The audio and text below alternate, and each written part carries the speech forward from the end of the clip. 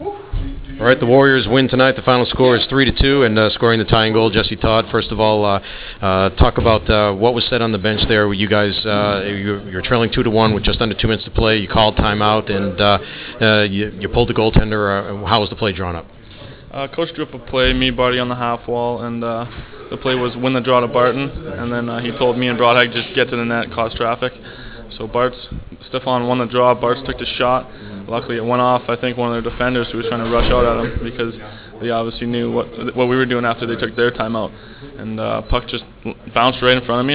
The goalie had gone down to make a save on Bart's shot, so I had the whole top half of the net, and I just got the shot off and made sure it went high. Seemed like you guys just weren't getting a lot of breaks this weekend. You had a lot of shots, a lot of chances, but he was either gobbling up the rebounds, wasn't leaving rebounds, or you just weren't able to get to the pucks, and finally you had an opportunity. Yeah, well, we came in the game. We knew we had to get a lot of shots.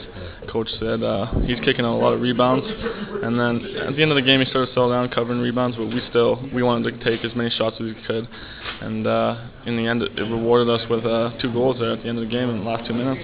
You guys, on that goal and your goal, you tied it up 2-2, and your coach said you came over to the bench and you tried to calm everybody down at that point. Yeah, well, after Steph scored, I mean, there's still a minute left in the game, and everyone's going nuts on the bench because we're up 3-2 with a minute left, but I had to calm everybody down, make sure we get a refocus, because a minute in a game like that is still a long time.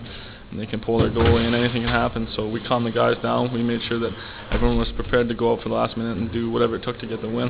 What was the feeling in the locker room there after the game?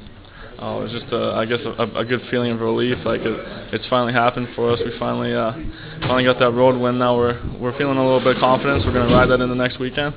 Hopefully steal another 2 games off UMass next weekend. All right, thanks, Jesse. Congratulations. Thank you.